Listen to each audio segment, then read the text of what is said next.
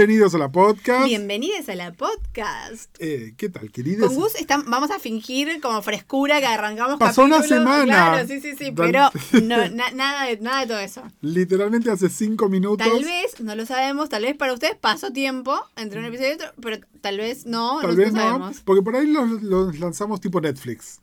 Ah, ok, perfecto. Los 2 episodios al mismo tiempo, depende todo del editor, le mandamos un besito Yo al editor. insistí en separar los capítulos porque siento que son dos públicos, porque aparte el otro es lo más mainstream que hicimos en la historia de la podcast y esto creo que es del nicho, ¿no? Sí, también, a ver, hay una cosa microclima, es entre la gente seriera, es la serie de la que más se está hablando los últimos 2-3 meses, sobre todo además porque La serie Star Plus. La serie se estrenó primero afuera en FX y en Hulu, terminó, pasó como un mes y recién después la subieron a Star Plus. Estamos hablando de The Bear, que es la serie revelación del año, Mariana. Yo creo que sí, yo creo que es la serie de revelación. Si existiera tal premio, creo que es la serie de revelación y creo que hace tiempo que no aparecía este tipo de serie. Es más, me atrevería a decir que desde Fleabag, que después podemos Sí. discutir si Fleabag es el mismo tipo de serie o no, pero siento que una serie que tiene como una sensibilidad propia en esta cosa, medio drama y formato chico y qué sé yo, y que genera, digamos, el tipo de repercusión, discusión que está generando The Bear. Sí, creo que es una microserie donde también condiciones de producción al margen. Uh-huh. Yo haría que mucha gente que está haciendo producción mega independiente, ¿no? Esas series que se ven por YouTube, qué sé yo, tendrían que verla, ¿no? Porque siempre la excusa de que no tenemos recursos es una excusa para poner malos actores o que la serie esté mal filmada o mal editada, sí. o que realmente nada de lo que pasa importa. Bueno, y en esta serie esto...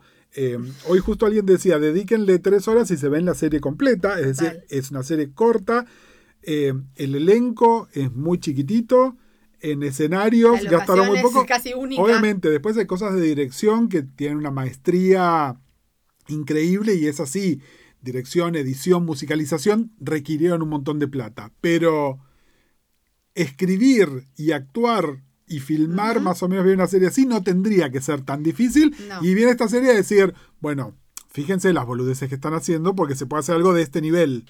Total, yo en una época con Maca dimos un cuatrimestre, un curso práctico en la ENERC que se llamaba Series Realizables y que lo que proponíamos a los alumnos es escribir algo de formato chico, digamos, como filmable. Sí. Y la serie que dábamos como ejemplo es una serie canadiense que se llama The Booth at the End, que es una serie que yo amo y que es básicamente una sola locación, un diner, y es un señor, digamos, todas las escenas son entre 2 personajes, súper fácil de filmar y la serie es apasionante. Bueno, después está In Treatment, hay un montón de series sí. que desmienten que no se puede, o sea, si vos tenés una buena idea, un buen guión, se puede hacer casi cualquier cosa y no necesitas dragones. No necesitas dragones o no necesitas también exteriores y cambio de set y qué sé yo. No creo que hay algo de esto, donde además la serie justamente quiere crear un efecto también, que es un efecto claustrofóbico, ¿no? Uh-huh. Desde cuando yo me acuerdo cuando la serie todavía se estaba dando semana a semana, mucha gente diciendo, bueno, no, me generó ansiedad, que también ahí les diría, bueno, fíjense, ¿no? Pero bueno, ese problema de hoy, que todo me da ansiedad. Que bueno, sí, los personajes están sintiendo ansiedad y me parece bárbaro, pero tampoco nos identifiquemos tanto como para que nos dé ansiedad a nosotros, digo, ¿no? Es una serie claramente angustiante que está trabajando con emociones humanas no de las más felices. Y que entonces... Sí, pero también me parece que es una serie que habla de alguna manera de la curación, es decir, de si haces algo con esas emociones, por ahí algo puede pasar. Uh-huh. Y tiene un montón de cosas también.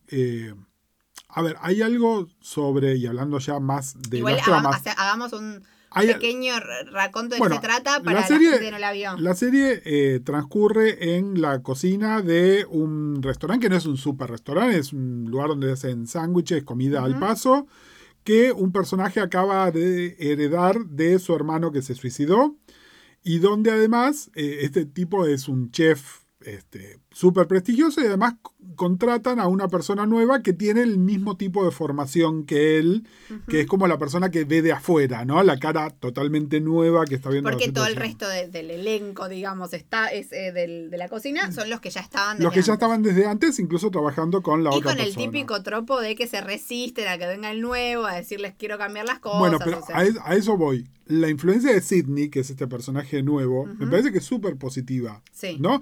Aún siendo ella blanco de violencia, aún con todas las cosas, digamos, con la decisión que toma en el anteúltimo episodio, digamos, hay un montón de cosas, pero sobre todo en la relación entre ella y Tina, ¿no? Donde que además es Tiene un arco hermoso. Exactamente, es un arco súper dinámico y en muy poquito tiempo, y me resulta más creíble que sea eso que fuera en una serie de aire de 24 episodios, Sí. donde en el episodio 22, en el último minuto, hay un aprendizaje, ¿no? Acá es como, hay un momento donde eso se materializa y ya está, ya se materializó. Sí, y en una serie tan chiquita y breve, como que hay subtramas que igual van creciendo como la subtrama de las donas, ¿no? Que tenemos en todos los capítulos alguna cosita donde este personaje está buscando la cosa perfecta y no sé qué, y eso va a tener un gran clímax, ¿no? En ese momento. Sí, en esa explosión Sí. que hay justamente, de nuevo, en el anteúltimo episodio. A lo que voy es, sí, la serie te muestra un montón de cosas difíciles y negativas, Sí. y no me parece una serie difícil ni negativa. Me parece de sumo realismo, y el realismo lo que implica son emociones complejas, ¿no? Donde te pasan cosas buenas, te pasan cosas malas. Hay gente que la está pasando muy mal, claramente, pero no todos la están pasando muy mal, y de hecho, en un momento justamente el estallido es entre la persona que la está pasando muy mal y la gente que la está pasando. Claro. ¿No? Donde es tipo, bueno, ahí sí estalla toda la mierda y ves qué es lo que está pasando.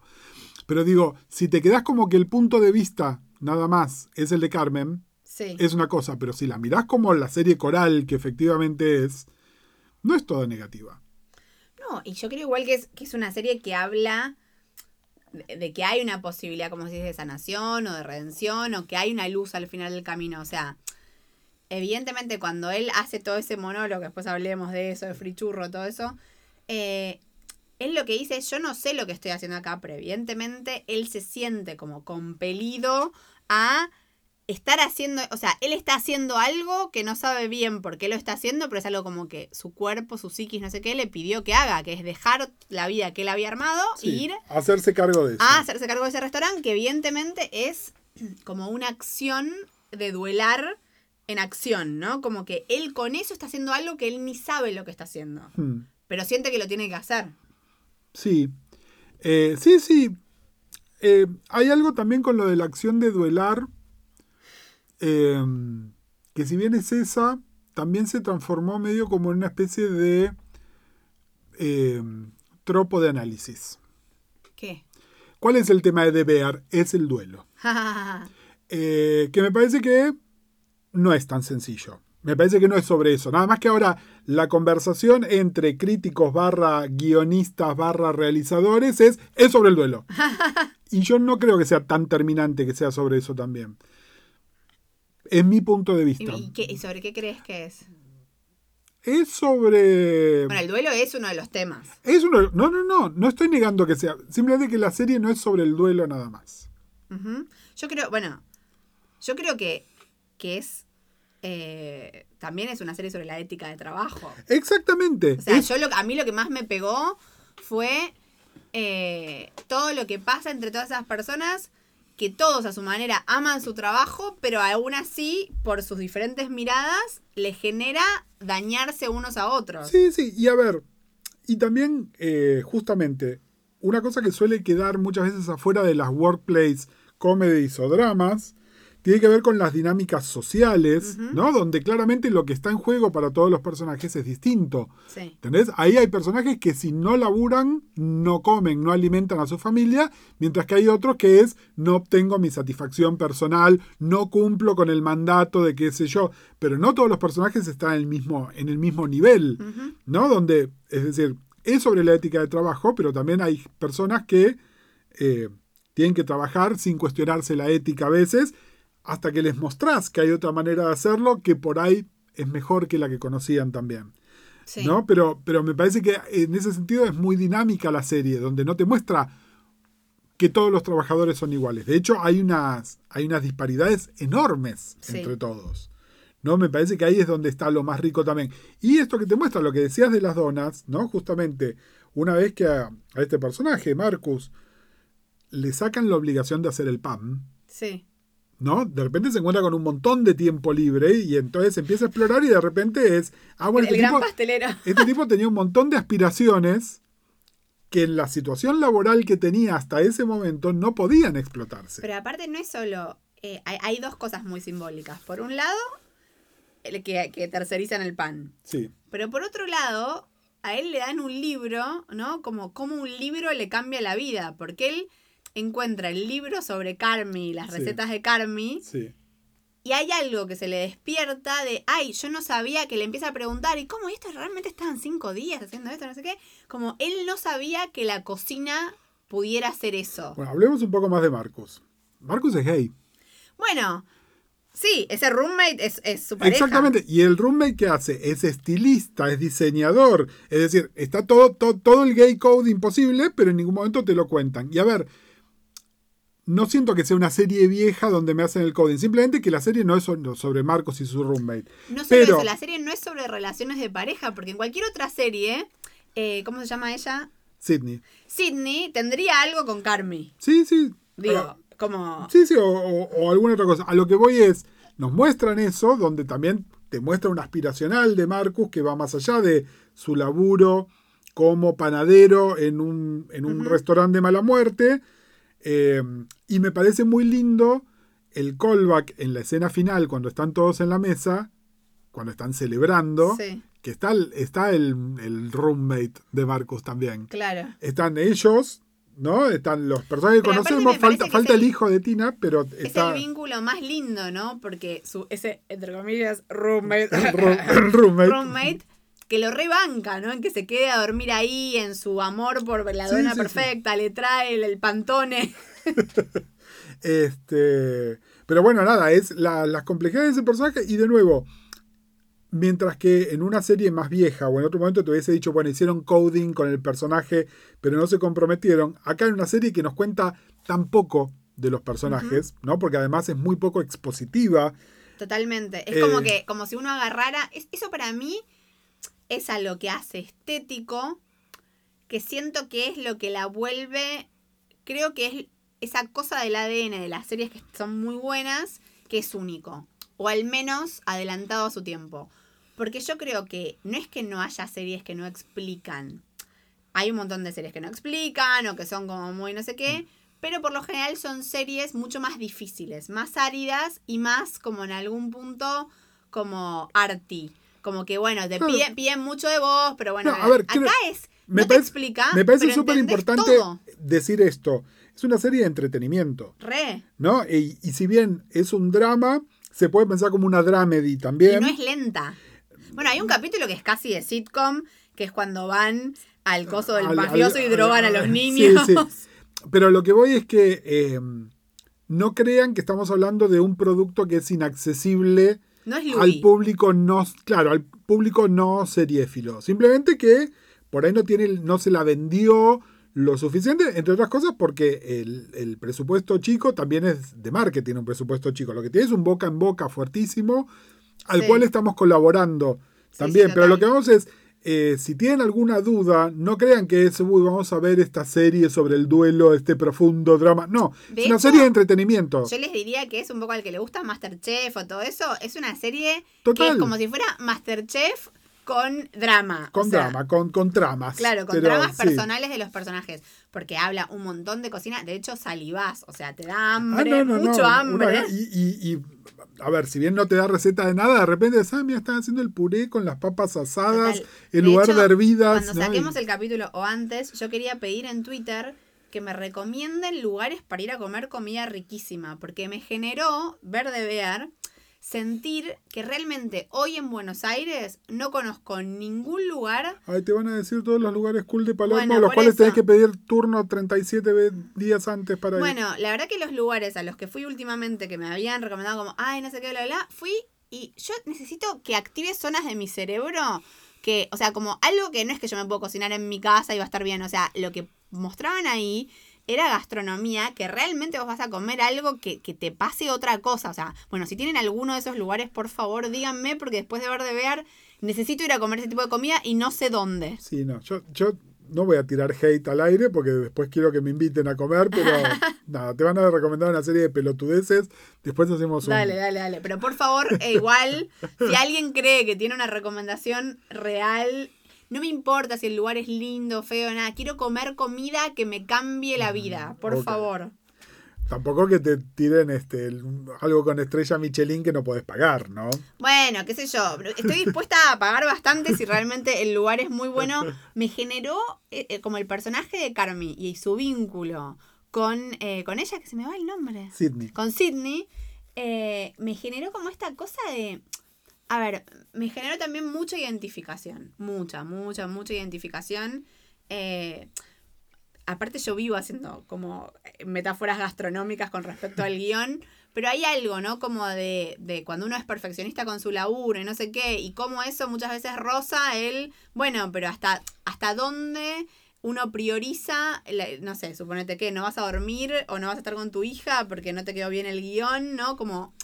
algo de eso y ese vínculo y cómo a veces un otro que te devuelve y te sube, como te sube el nivel, pero al mismo tiempo te picanteas con el otro y a veces eso pasa a un límite que para uno de los dos es tremendo. No se puede traspasar. Como que me parece que por más de que acá está hablando de la cocina, cualquier persona que tenga esa relación con su laburo va a sentir que te tocan, te agarran el corazón y te lo hacen latir entre las manos de la serie. O sea, es como...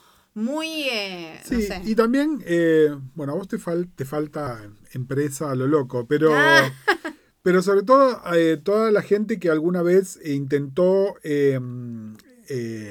implementar procesos, ¿no? Es decir, salir de la forma espontánea, si se quiere, de trabajo, y que te pongan que hay una resistencia de las personas que lo están haciendo, pero enorme, aun cuando ven el resultado. Claro. Hasta que alguna gente tiene un breakthrough y en general mucha gente se queda fuera del sistema. ¿No? Claro. No hay manera de hacerlo, pero eso, nada, es una situación de vida que me pasó 1000 veces.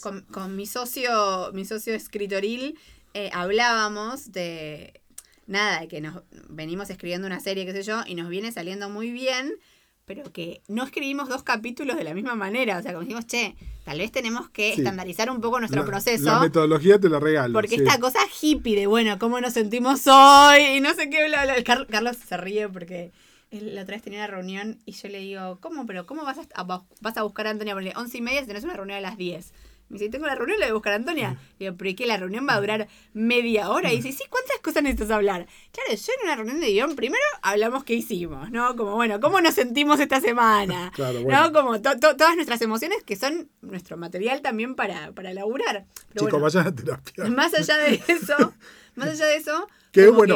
Es caótica nuestra manera de laburar. Está bien, no bueno, es que tenemos un sistema pero, claro. Chicos, vayan a terapia, se aplica a todos los personajes de Bear también, ¿no? Obvio. Chicos, vayan a terapia, ¿dónde? Y a ver, quiero traer algo porque lo mencionaste y por ahí te lo estabas dejando más para el final, pero me parece que es acá, ¿no? Acá el vayan a terapia, el equivalente es vayan a Al-Anon, porque de alguna manera una de las cosas con la que está lidiando Carmy es que su hermano tenía consumo problemático y bueno, Al-Anon justamente, ¿no? Es este brazo de Alcohólicos Anónimos donde se trabaja con las familias y amigos de las personas con consumos, etcétera. Y, perdón, Lisandro, por favor, linkeanos en este capítulo, el capítulo donde Gus se despachó sobre qué opina del sistema de 12 pasos. A lo que voy es, Al-Anon cumple una función que no es el coso de los 12 pasos y que me parece que está bueno y lo rescato. Pero decíamos que la serie es muy poco expositiva y te voy a decir un punto de vista que no es mío, sino que es de Yam, que es que el monólogo de él en el último episodio es expositivo de una manera que el resto de la serie no la fue. De alguna manera te está diciendo, porque, a ver, entiendo que él en realidad lo que está haciendo es armando su relato, pero también está explicándole al público un montón de cosas que la serie se había cuidado muy bien de explicártelas. Vos sos fan de ese monólogo, pero ¿qué opinas de esto? No soy fan de ese monólogo. Okay. Y de hecho, a mí me hizo acordar a Free Churro. Y yo no soy fan de Free Churro, a diferencia de otros de otros espectadores de BoJack. Siento igual que la serie me hace acordar a BoJack a los capítulos dramáticos de BoJack. Siento que tiene una sensibilidad similar.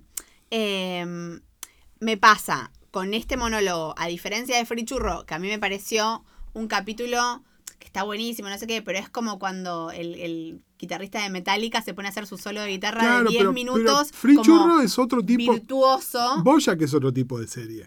Pero acá me pasa que, obviamente, lo que disfruto es la expresividad del actor, no sé qué, pero sí siento que podría prescindir, o sea, fue maravilloso, pero estoy de acuerdo con Ian. Como que prefiero cuando sé menos y prefiero cuando hay menos bajada psicologista explícita. Claro, exacto, ¿entendés? Mis motivaciones eran y porque yo tenía esta relación donde, de nuevo, es un breakthrough y entiendo que si él estuviese en terapia después de varios tiempos, pero es la primera vez que se anima a hablar en una reunión de Al-Anon todo elaborado. Y te escribe algo que escribió un guionista. ¿Entendés? No es algo que está diciendo una parte, persona. ¿A vos no te llamó la atención que el lugar a donde él va? Porque cuando la hermana le dice anda, no sé qué, yo pensé que iba a ir a un lugar de familiares de gente que se suicidó, no a Al-Anon. No, bueno. Porque me parece interesante, igual. Me parece interesante que para él es más incomprensible el tema del consumo de él que el suicidio. Claro. Porque incluso fíjate que, no te digo qué es lo que haya pasado, pero vos podés pensar que el suicidio es por una psicotización por el consumo. Claro. Hay una manera de bueno, que ellos, de hecho, así. También me parece que ir al Anon es ellos darle un sentido. Ellos están diciendo, bueno, es por el consumo. Es por eso, total. Pero, digo, la serie no lo responde. No lo responde. Está bien, me parece. No lo responde. A ver, la serie lo que te muestra es que Michael, el hermano muerto, era el macho alfa total. De hecho, lo castean a John Bertal, ¿no? Sí. Que es como el chongo, qué sé yo. Que normalmente es el tipo de persona que se piensa que no sufre. Que no sufre, que jamás se podría deprimir y mucho menos suicidarse, ¿no? Ahí hay una algo cosa que me muy deliberada. El corazón es la escena de la cita del otro, que no me acuerdo cómo se llama, que le quiere contar la anécdota, jaja, y tengo el mensaje en mi teléfono, y la mina lo mira. Pero eso es buenísimo. Es buenísimo porque sobre todo te muestra por cada alfa hipercarismático como este tipo, hay un montón de wannabes que lo rodean y que intentan reproducir eso que es irreproducible porque es una característica de tu persona, no es algo que aprendes, que podés copiar, no hay un manual de instrucciones para hacer eso. De hecho, la gente que te quiere enseñar eso, primero son chantas y segundo, en realidad lo que hacen es transformarte medio en un perverso, ¿no? Por otro lado, con respecto a él no entender por qué el hermano era un adicto, yo creo que Carmy también tiene una personalidad donde él tiene una relación con su trabajo, que no, digo, lo que él permite que su ex jefe le haga, ¿no? Las cosas que le decía ese chef y lo que él se hace a sí mismo por encontrar la perfección de no sé qué, bla, bla, bla, es una personalidad bastante de adicto también, ¿o no? ¿O no es lo mismo? Te tengo que poner esto en serie con una película que odio, pero que es pertinente, que es Whiplash. Okay. Hay muchos rubros donde la búsqueda de cierta perfección tiene implícita que estés algún vínculo sadomasoquista subordinado a una personalidad sádica porque es el genio. Sí. Generalmente es la música, ¿no? Uh-huh. Hay miles de historias de maestros de piano, el teatro. Bueno, acá lo que aprendemos es que con la cocina también, ¿no? Donde podríamos decir que DeVere es el Whiplash de la cocina. Sí, es mejor. Pero sí, totalmente. Pero vos no lo ves como, no lo ves en relación a la adicción. No, para mí el problema de él es que él es funcional a todo esto a pesar de que tiene unos niveles de ansiedad enormes. Es decir, no solo él tiene episodios de ansiedad en cámara, la serie empieza con el sueño de él, que es un sueño de ansiedad también. Que podés decir, es un sueño de ansiedad por el duelo y la reciente muerte y tener que hacerse cargo de esto. Pero también es un sueño de ansiedad por el trabajo en general. Uh-huh. ¿No? Él está pensando, es el fuego, la cocina, Pero aparte cuando él sueña eso, no nos enteramos hasta capítulos después que a él le dicen el oso. A él le dicen Bear. No, bueno, pero eso en el primer episodio, ya ¿Sí? está. Sí, en el primer Me episodio lo ya perdí. está. Que alguien le dice, creo que es Cassin, justamente, que le dice Bear en un momento. ¿Sí? Ah, O mirá. la hermana. Que la hermana que es Sugar, Ah. él es Bear. Ok. También está bueno, ¿no? Como el personaje de la hermana, que ella dice, che, vendamos, no quiero... Ella también quiere elaborar su duelo de otra manera, ¿no? Sí, y de nuevo, fíjate esta hipercompresión que tiene la serie, donde en una serie, si esta serie se hubiese hecho hace 15 años Sí. y hubiesen sido más episodios y qué sé yo, hay algo de ella y por qué está con este tipo que es la antítesis absoluta de sus dos hermanos y el amigo del hermano, Sí. ¿no? Que de hecho lo miran con cierto desprecio y cuando van con Sí. el tío mafioso les pasa exactamente lo mismo también, ¿no? Donde es este pelotudo de Pete y qué sé Sí. yo, donde toda esa trama daría para desarrollar algo y sin embargo en la celebración final no solo está el novio de Marcus, está Pete también. Bueno, pero también él tiene como un arco donde él se redime un poco a los ojos de ellos, ¿no? O sea, comparten como que hay un acercamiento, me parece. Sí, y a ver, hay toda una subtrama que tampoco se desarrolla nunca, pero que Para te vos explica que es de la una mafia. miniserie, o sea, para vos no va a tener temporada 2. Ya está probada la temporada. Ah, ok. 2. No sabía. Y de hecho, ellos se pusieron una trampa que es, bueno, ¿y cómo desarrollas la temporada 2? ¿No? Porque está todo el tema de la guita Y que lo resuelven. que les resuelve, es decir, resolvería esa miniserie, pero bueno, la temporada 2 es sobre The Bear, el restaurante, Ujú. y cómo va a ser distinto. Supongo que ahí los Fish Out of Water, en lugar de ser Sidney y él, van a ser todos los demás. Porque va a ser un restaurante hecho a imagen y semejanza de Carmi, en lugar de imagen y semejanza de Mikey. Claro. Con sus problemas. Con sus problemas también, ¿no? Pero digamos, me llama la atención que, fíjate que la última serie de la que hablamos, que era House of the Dragon, también es una serie que no puede ser más diferente de Bear, pero también trabaja con la condensación, de otra manera, ¿no? Porque ahí lo que hace es sumar trama, sumar conflicto, sumar... Sí. Y acá, en algún punto, los conflictos son los mismos del episodio 1 al último casi, ¿no? No es que cambian demasiado los conflictos. Pero hay una condensación en lo que decías de la información sobre los personajes, cómo la backstory está operando, ¿no? Como, y después es medio sitcomiquero, por más de que es un drama, del conflicto del día, ¿no? Como, bueno, Sí. Hace calor, se nos cortó la luz, como el conflicto del día, pero siento que a diferencia de una sitcom, que en la sitcom el conflicto del No día... cambia nada. No cambia nada, y aparte lo que pone a jugar es la cosa graciosa de cada personalidad. Acá el conflicto del día lo que hace es exponer la vulnerabilidad y los miedos más profundos de cada uno de estos personajes. Sí, yo creo igual que también la serie hace una cosa muy inteligente que es, te va presentando el conflicto del día, hoy vamos a vender panchos a lo del mafioso, Sí. hoy está todo esto, para que cuando el conflicto del día es por esto que hizo Sidney y la crítica del restaurante y que se abren los pedidos, qué sé yo, que podría ser una trama más, es donde explotan todas las tramas, Sí. ¿no? Que es el episodio 7 justamente. Sí. Es decir, a vos te viene presentando el episodio del día con una pequeña Sí, moraleja. que pareciera, ay, esto ahora se resuelve. Y acá esto es lo que de hecho lleva a la resolución de la trama, ¿no? Lo que pasa en ese episodio. Sí.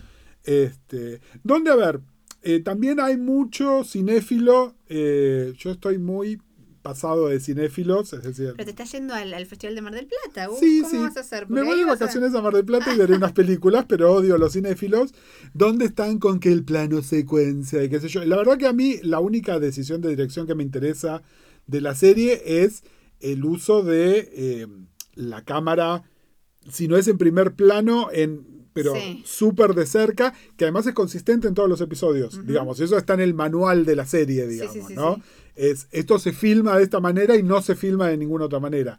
Que me parece que es interesantísimo porque, de nuevo, transcurre todo en un espacio muy reducido y salvo el episodio donde se van a la casa de este otro tipo, todo transcurre ahí, Sí, sí, es digamos, casi ¿no? claustrofóbico, ¿no? Donde sabemos que hay un personaje que duerme ahí, o sea, es como... Sí, donde además, de alguna manera, Carmi y Sidney traen una higiene que no había en ese lugar. No, claro.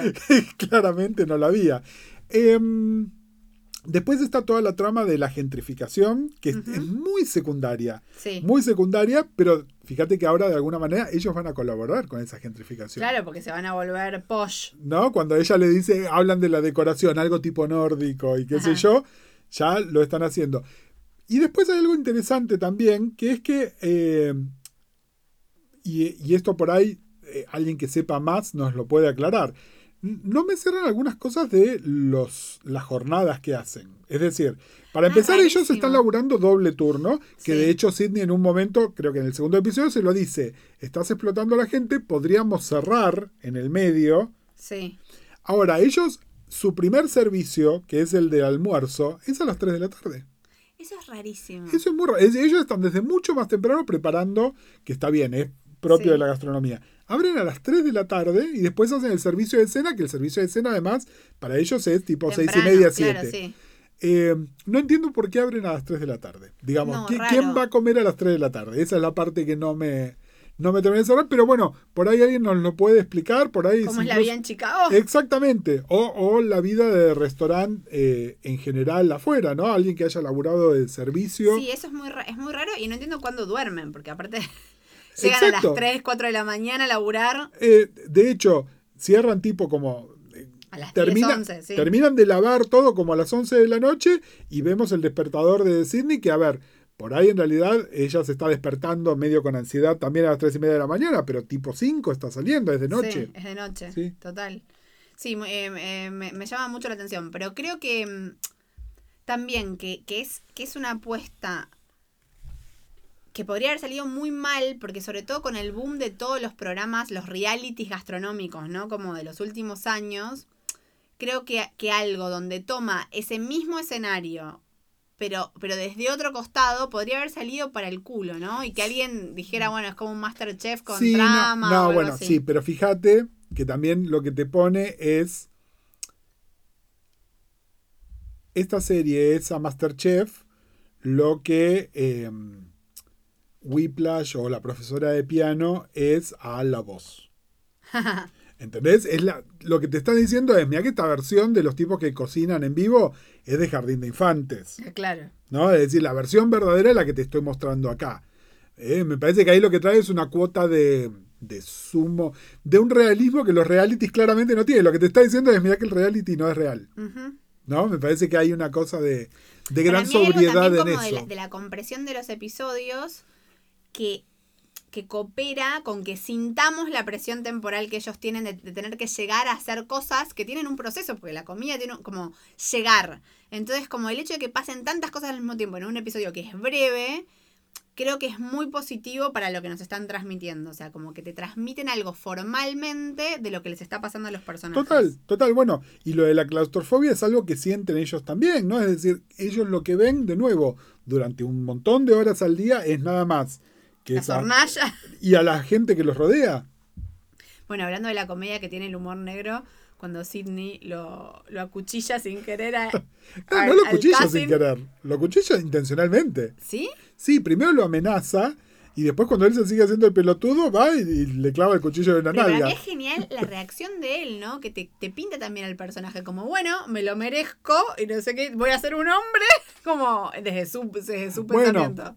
Pero fíjate, nada, me parece fantástico. Eso no sé si nos sucede en el mismo episodio donde está él contándole la anécdota a la mina, ¿entendés? Creo que te pinta el tipo que es, ¿no? Que es nada, es un chichipío que se cree que es alguien, pero que siempre fue la sombra de algo otro. Lindo que la otra vez daba eso de ejemplo para un capítulo que estoy escribiendo de cómo encontrar eso, es cuando te van construyendo algo, pero que te lo van construyendo porque ya conoces al personaje y sus miradas y todo, pero no te dijeron nada. O sea, toda la subtrama de que él termina siendo un buchón y llamando a la policía, pero está construida muy Hemingway. No, es fantástico. Como completamente subterránea. Sobre todo donde pero además, cuando aflora, decís obvio. Y un episodio antes, cuando están hablando con el tío mafioso, de por qué Pete es el problema, Pete parece que en cualquier momento nos va a llamar a la policía. Claro. ¿No? Como, hay un discurso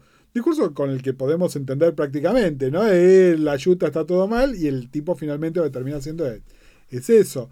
Es de nuevo, toda la trama y subtramas de la mafia que están implícitas, que sabemos que hay una guita, Sí. y sabemos que hay tráfico de cosas para no organizado, sino para zafar las cuentas, pero que lo tienen justamente porque están relacionados con gente de la mafia, que encima Aparte son italianos ellos. son italianos. Hay uno que se cree que es italiano, pero no lo es. Nada, hay un montón de codificaciones que obviamente si vieron Sopranos las van a sacar al toque. Para cualquier persona que vivió un rodaje independiente, me parece que hay muchas cosas también de paralelismos entre la gastronomía. Cuando Sidney dice, yo hice catering, así que salimos, ¿no? Como atarlo con alambre, bueno, tuvimos ese problema, hay que filmar igual, bueno, acá hay que cocinar igual, y cómo lo resuelven, creo que también está buenísimo y se van a sentir identificadas. La serie es para mí un 10, como dice Gus, son capítulos cortitos y son pocos, o sea que se ve... Sí, acá hay un súper desafío que es, ok, ¿qué hacen con una temporada 2? No, yo creo que la temporada 2 la veo, ya la 3 no sé. No, hay que ver. Por ahí la cagan, por ahí no sabemos, no tenemos manera de saberlo en realidad. Pero nada, me interesa. Y a ver, a mí me pasó algo muy particular con la serie. Yo sabía que la serie estaba bien porque gente que respeto, ya sea críticos o gente que comenta series amiga, les había gustado mucho. Estaba empezando a hincharme las pelotas el hype. Claro. Pero me estaba empezando a hinchar y ustedes saben que ya está establecido en la podcast. Yo recién la vi cuando la subieron a Star Plus. Me venían diciendo de ver. Sí. Mariana, tenés que ver de verme. Y cuando me la picheaban, un restaurante, no sé qué. Y yo que de verdad le huyo a todo lo que es cosas sobre comida. Y no vi ninguno de los realities. O sea, ¿qué me importa? O sea, cuando me decían eso sobre un restaurante y bla, bla, bla, no sé, no me llamaba la atención. No, a mí yo tengo una negociación adicional que era, bueno, si la vemos, la tenemos que ver juntos con Jan, porque es el rato que tenemos para ver alguna serie. Y era, bueno, ¿se engancha o no se engancha? Y el primer episodio mucho me enganchó y el segundo ya lo había comprado por completo. Claro. Y de hecho, él me dijo decirle a Mariana a ver qué opina del tema de lo del monólogo. Estamos alineados donde... Sí, no lo había pensado tanto, pero ahora que me lo decís, digo, no es que yo diga, el monólogo, me pasa lo mismo con el plano secuencia y todo eso. La verdad, yo en ese sentido soy una puta del guión. Como que me encanta que se vea bien y qué sé yo, pero me gusta lo que dice de los personajes. Cuando hay algo Te salió un acento que no sé si fue italiano, judío, africano, como este muchacho que trabaja ahí en la cocina. Como que me pasa que en realidad, cuando hay un recurso que se vuelve más importante, o sea, más llamativo, más flashy, que lo que está pasando, yo por lo general suelo desconfiar. Cuando hay un director de fotografía, un director que dice, mirá lo que estoy haciendo técnicamente, siento que me distrae de los personajes. Yo, nada, eso, los personajes, qué les pasa, cómo sufren, eso me gusta. No, total. Y a ver, justamente para mí el desafío es viniendo de mi pata profesional, que es como psicólogo, y créeme, cuando termino de atender no quiero seguir jugando al psicólogo, pero en una serie como esta, que de nuevo, que es poco expositiva, es armar mi propia historia de qué les está pasando a los personajes, de cómo son las relaciones, ¿no? Llenar mi propio filling the banks, y es cierto que este monólogo te da historia de él que por ahí no hacía falta. Sí, también andás a ver, viste, como que tal vez hay una nota de un productor de pero en algún momento tienen que decir qué pasa. Pero para mí, ese flashback de 2 minutos sobre Mikey me dice todo lo que necesito saber sobre el personaje y sobre las relaciones que tienen sus 2 hermanos y el amigo con él, ¿no? Es decir, como que entendí todo y creo que por ahí con Carmy también se podía hacer. Ojo, entiendo que el hecho de que él tenga un breakthrough en Alanol está bueno. Sí. Podría por ahí haber sido distinto. No sé, es algo que se me ocurre ahora, porque yo no soy guionista y no sé cómo lo resolvería realmente. No, sí, tendrías que tener más trama de Alanol o más, ¿no? Como que no sea en un solo momento, lo resolvieron como en un... qué sé yo, eso podría haber pasado. Vos no ves For All Mankind, ¿no? No. En For All Mankind hay un momento hermoso en la 3ª temporada que cuentan un vínculo entre 2 personajes, digamos que no es lo central de la serie, que es bueno, voy a spoilear algo menor de For All Mankind. la jefa de la NASA en Estados Unidos y el jefe ruso del par de la NASA, digamos, en Rusia. Que tienen como alguna especie de historia de amor, pero a lo Wong Kar-wai. Sí. Entonces, en un momento hacen como un pasaje de tiempo, pero lo hacen de esta manera. Medio Grey's Anatomy, como hay plano del ascensor y te ponen tipo 1982, ponele. Entonces suben los dos personajes en una convención que van todos los años al ascensor y es el viaje en ascensor. Sí. Y lo que pasa en ese viaje en ascensor que es 2 segundos, o sea, un minuto. 1983. Bueno, ¿qué pasa en ese viaje en 1984? Y son 10 años de viajes en ascensor, ¿no? Digo, a veces hay algunas ideas de montaje o qué sé yo que podría haber sido, o Mornings, en el capítulo Mornings de Aziz Ansari. Master of None. Como que a veces se puede contar, digo, yo como guionista te digo, podría ser algo donde va un día y no sé qué, va otro día y dice no sé qué, otro día, no sé, se podría hacer un montaje, no, a ver, qué sé yo. Yo lo que voy es, y esto sí te lo digo como profesional de la salud mental, porque lo veo un montón en las series, la persona que en una sesión de terapia tiene el breakthrough donde se arma todo. No te digo que no pase, simplemente que pasa muy poco frecuentemente. Acá, que él, el primer día que se anima a hablar en Al-Anon, después de haber ido N veces, porque no sabemos cuántas veces fue, de repente tenga el breakthrough que le soluciona todo, entiendo que narrativamente cumple una función, me parece que genera una expectativa poco realista. Es como cuando, ¿entendés? El sexo anal sale al primer intento y es placentero. No, chicos, no funciona así. Claro. No. Pero bueno, nada. Nos llevamos muchas enseñanzas. Nos llevamos un montón de enseñanzas. Sobre osos. Sobre osos y otras cosas. Bueno, y te tenés que ir, Gustavo. Me tengo que ir de recontra tarde. Jan, perdón, cuando escuches esto. Pero nada, volvió la podcast para un par de episodios. Ponele. Es decir, acá en realidad lo más importante que pasó es que Mariana y yo vimos los dos una serie completa. ¿Qué les digo? Fueron los eclipses, ya les dije en el capítulo pasado, fueron los eclipses, algo se alineó o no, principios, finales, etcétera, pero bueno, les dejamos esto. También nos ayuda a veces a pensarlo nosotros en voz alta y nos gusta que quede testimonio. Exactamente. Así que bueno, Marian, ¿dónde te encuentran? Si nos quieren comentar osadas. En Twitter, en @marianevi o en el Instagram de la podcast, la.podcast. La.podcast, que ahí es nuestro canal oficial. Y de hecho, si nos quieren dejar comentarios, no tenemos habilitados otros sistemas de chat o lo que sea, o de comentarios, pero en la.podcast leemos todo lo que nos ponen. Y los DMs hay como una anarquía. Hay una anarquía de DMs, pero pongan los comentarios en la publicación principal, porque los DMs... Hay gente que quiere compartir cosas más privadas. No, seguro, pero también nos comentan cosas que estaría bueno comentarlas públicas. Y las comentan por privado, comenten las públicas. El famoso cuenten así nos reímos todos. Exactamente. Bueno, a mí me encuentran en todas las redes y en YouTube como @GusCasals, y en algún momento volveremos, qué sé yo. Volveremos. Bueno, no prometamos nada. Adiós, les queremos, estén bien, cuídense, quiéranse y no trabajen en lugares como donde trabajaba Carmi. Definitivamente no, por favor. Se los pido. Chao. Chao. La podcast es una idea original de Mariana Levy y Gustavo Casals. Este episodio fue editado por Ian Gutiérrez. Nuestra música original es de Nicolás Zappa. La podcast es parte de la red de podcast de El Baído. Busca La Podcast o El Baído en Spotify, Audioboom, Apple Podcasts, Google Podcasts o en tu aplicación de podcast favorita.